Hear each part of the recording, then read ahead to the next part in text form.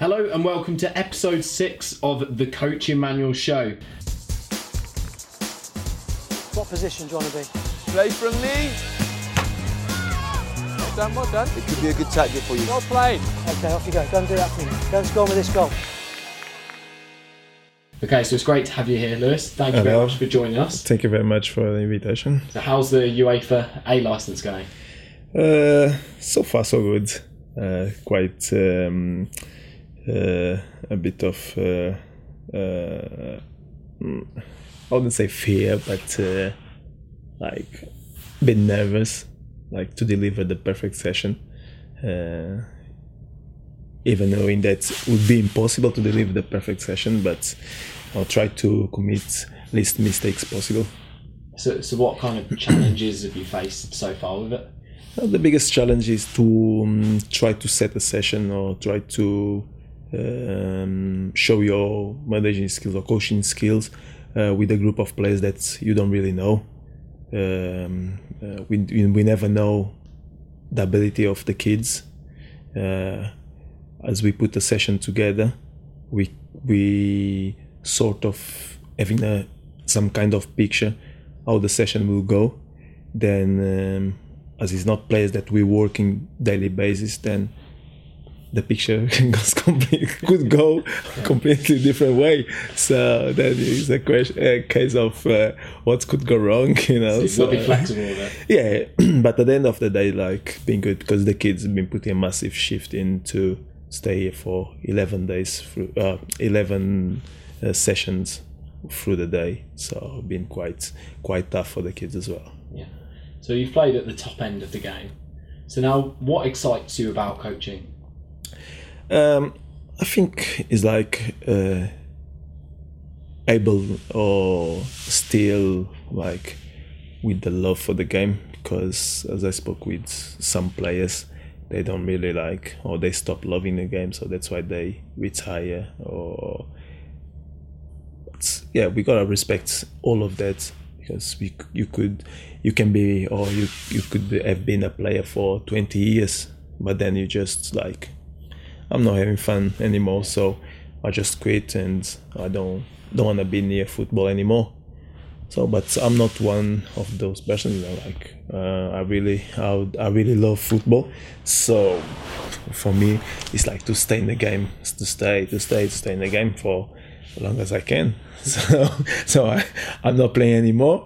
So like to be by the touchline and feel like the smell of the grass, the smell of the changing room, like every morning, planning and, you know, worry about like the other team, how they play, how they're gonna be performing, the team to put out to play, and all that is all part of the adrenaline that I create for many years playing, then still on me.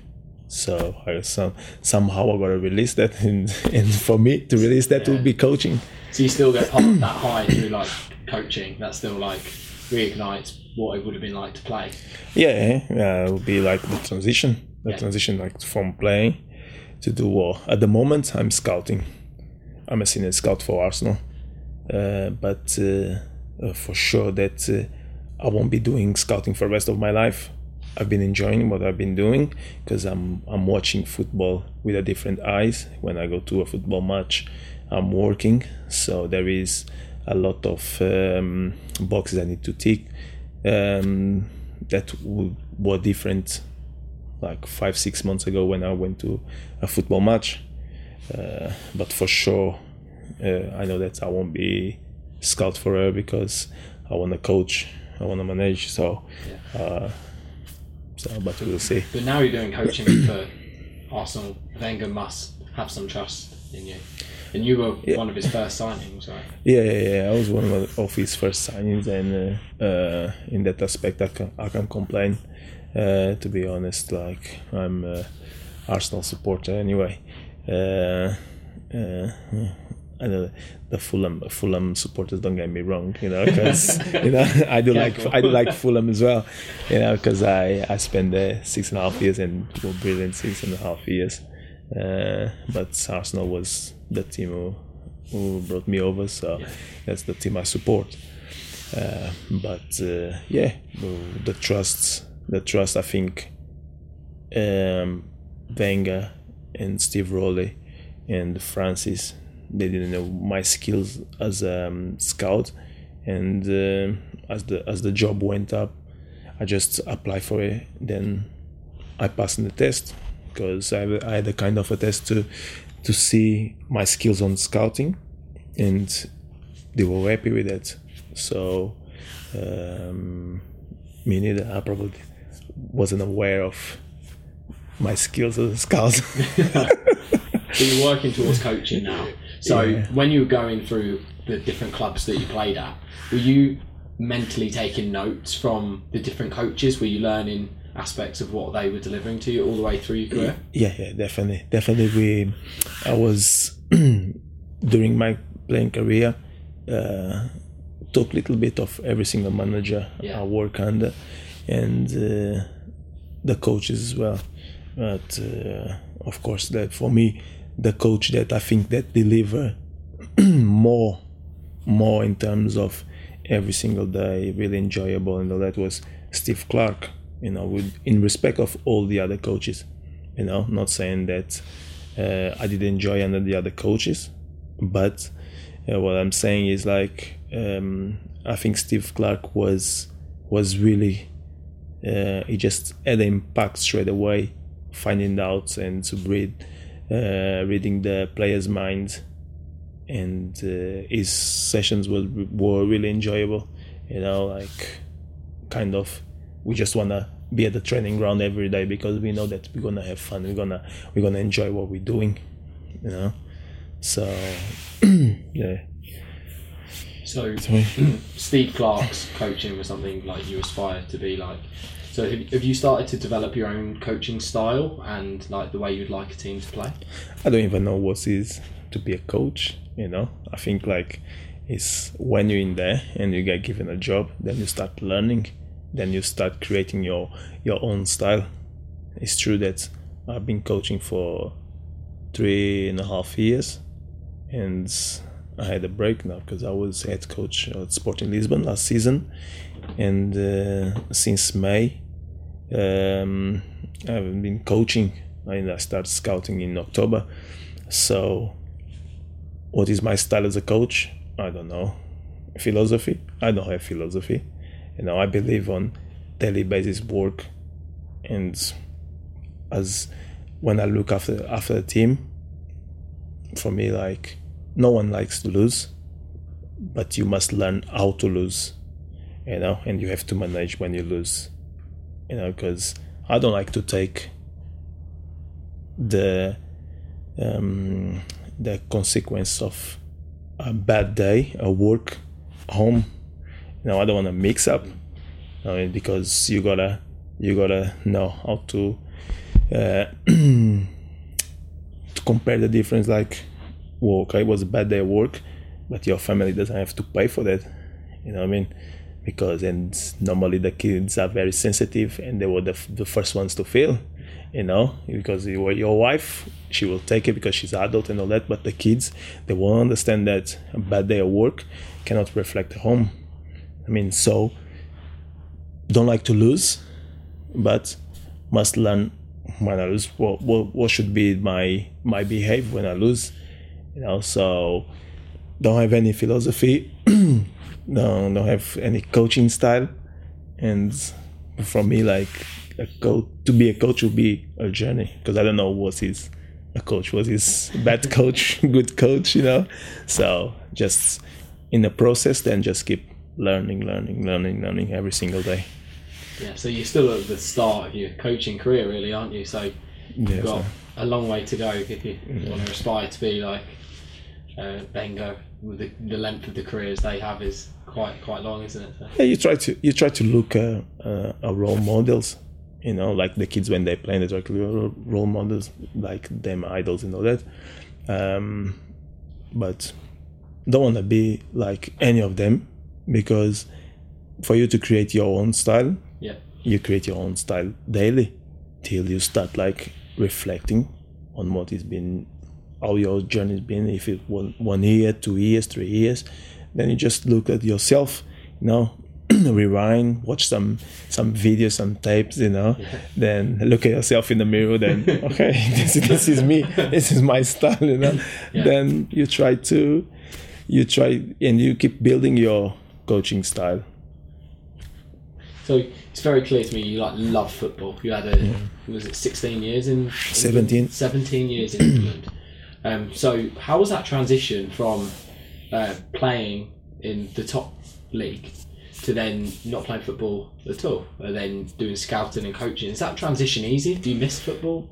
No, it's really hard, because one thing is when you're planning to retire, because if you go like, okay, in 2 years' time I will retire, then you start working towards it.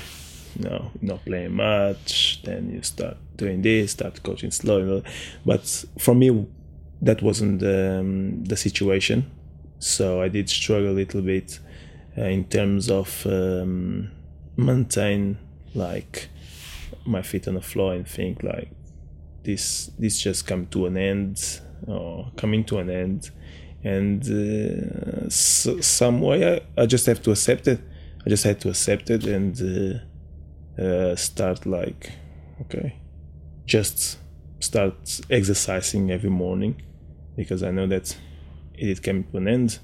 So in that aspect, I was really grateful to Kit Simons that he allowed me to train with Fulham under 21s every single day. So I was there going to the training ground and training with Fulham every day, not because I was hoping to be playing again, but I maintained the smell of the grass and being really active and keep my energy going, So that was good. But the transition is quite hard when we don't really plan to retire. Yeah. And you are forced to retire. You're forced to retire then. Okay, but all right. I did manage to get over it, and or maybe not yet, because I still play Sunday football back in Portugal. Yeah. So if we talk about like playing in a minute, I want to just ask some more general questions, maybe more typical ones. So like you've played at the top level. Who were the players that really like stood out to you? Because I've heard that you don't have one favourite player, you have multiple. No, I have a favourite player that is Figo. Yeah. But like loads of players that I played with a lot of quality, like, because I was in Portugal playing League 2, then suddenly I'm here in England playing with Bergkamp, Overmars, Ian Wright, Tony Adams, Patrick Vieira, Anelka, was a lot of players. Then Kanu came along, Thierry Henry, so loads was. Then when I moved to Southampton, dropped a little bit, then went on trial to Fulham, then started a new chapter in my life, because from being right at the top with Arsenal, coming double winners, winning Charity Shield and all that, playing Champions League and all that, then go to Southampton and disappear completely from the map. So by the time people let me know that I wasn't part of them plans, now I'm chasing for club, and I didn't have any club. Everyone have clubs felt and all that. Then I had to go on trial at Fulham. I had to go on trial with Fulham to France. So then start again recycling all.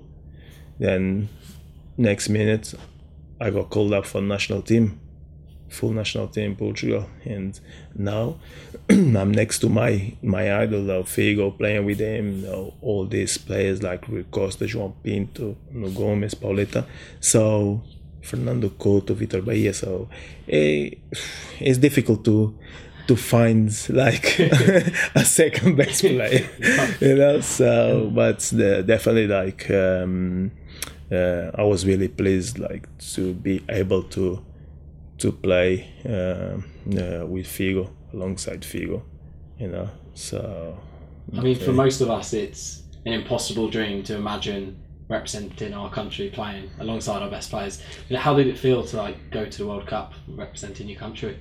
yeah, definitely. Like, because you, at some stage, when you start reflecting, then I got called up for the national team. Yeah. So at the moment, when you get called up for national team, at the moment, those are the best players to represent the country. So it's a massive honor because I'm on a group of the best players now to represent my country.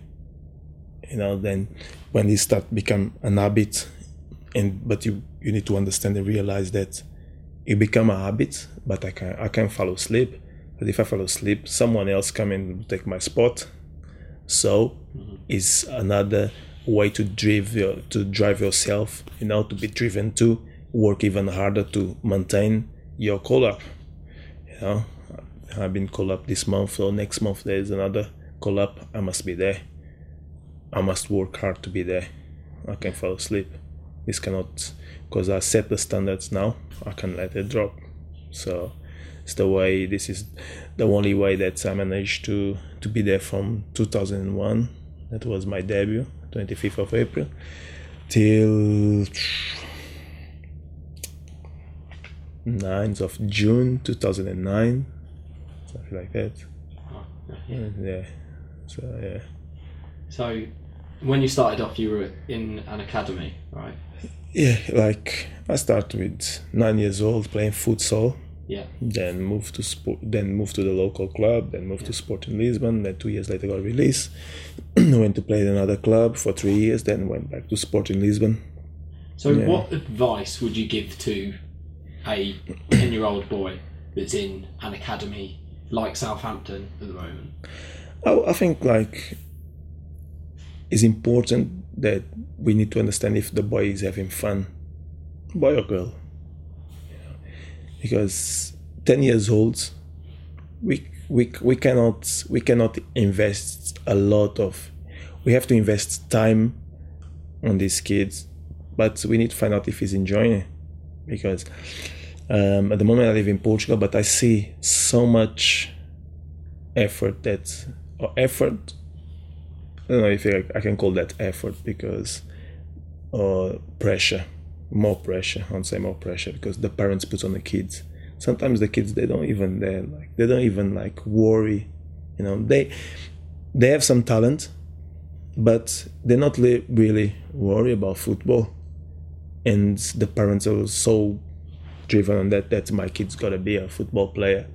And because I believe that if the kid one day decide that he doesn't want to play football anymore, then the parents' disappointed will be bigger than the kid, and that is really worried, because I think we should invest, we should help the boy develop these skills, but we need to find out if he's enjoying what he's doing, because with 10 years old, it's too early to put such amount of pressure the kid to be a football player, because he can have skills in all this, fair enough, but we don't want to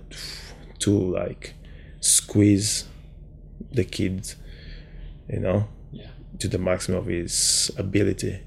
We want to get the most of him, but we need to be careful. The pathway we take with him. I'm going to put you on the spot now. Yeah. Okay, so each week we ask our audience we ask them a question, basically, and they tweet us, they respond, they email us in their answers. So normally the questions vary from who's your favourite coach, or something we'd like to know in terms of what do you think about possession, what do you think about lineups, anything really, or formations. Okay. Yeah. Or how do you think we can change grassroots football, that kind of thing. But I was wondering if you had a question you'd like to ask the audience? I'd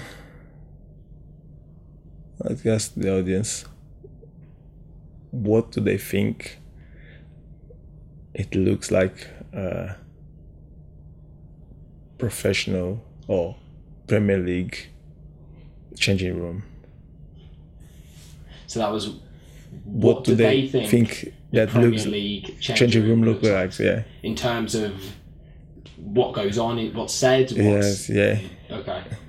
It's a good question because I have no idea myself. So Yeah. I guess it varies from changing room to changing room, but it's that general public's perception of what goes on in the dressing room, because Luís obviously knows what goes on at the top level in the dressing room. It's the stuff around football as well. You know, people have got to realise that these guys have dedicated their whole lives to staying at the top level, to be an international player for 8, 9, 10 years, to play in the Champions League, to be selected in a World Cup squad. That doesn't happen just because you're talented. I think we need to, as a player, we need to realize straight away what's good, what's bad. Doesn't mean that we're gonna be accurate, 100% that what's good, what's bad, but for sure we are adults and we have the perception of what's good, what's bad for me, so I think we need to be aware, and the kids need to be aware as well. Perfect. Yeah, well, I know you've got football to play, so I don't want to hold you up any longer. Okay. But thank you for joining us. Thank you very much. Pleasure. It was my pleasure. Thank you. Cheers. Cheers. What position do you want to be? Play from me. Well done. It could be a good tactic for you. Well played. Okay, off you go. Go and do that for me. Go and score me this goal.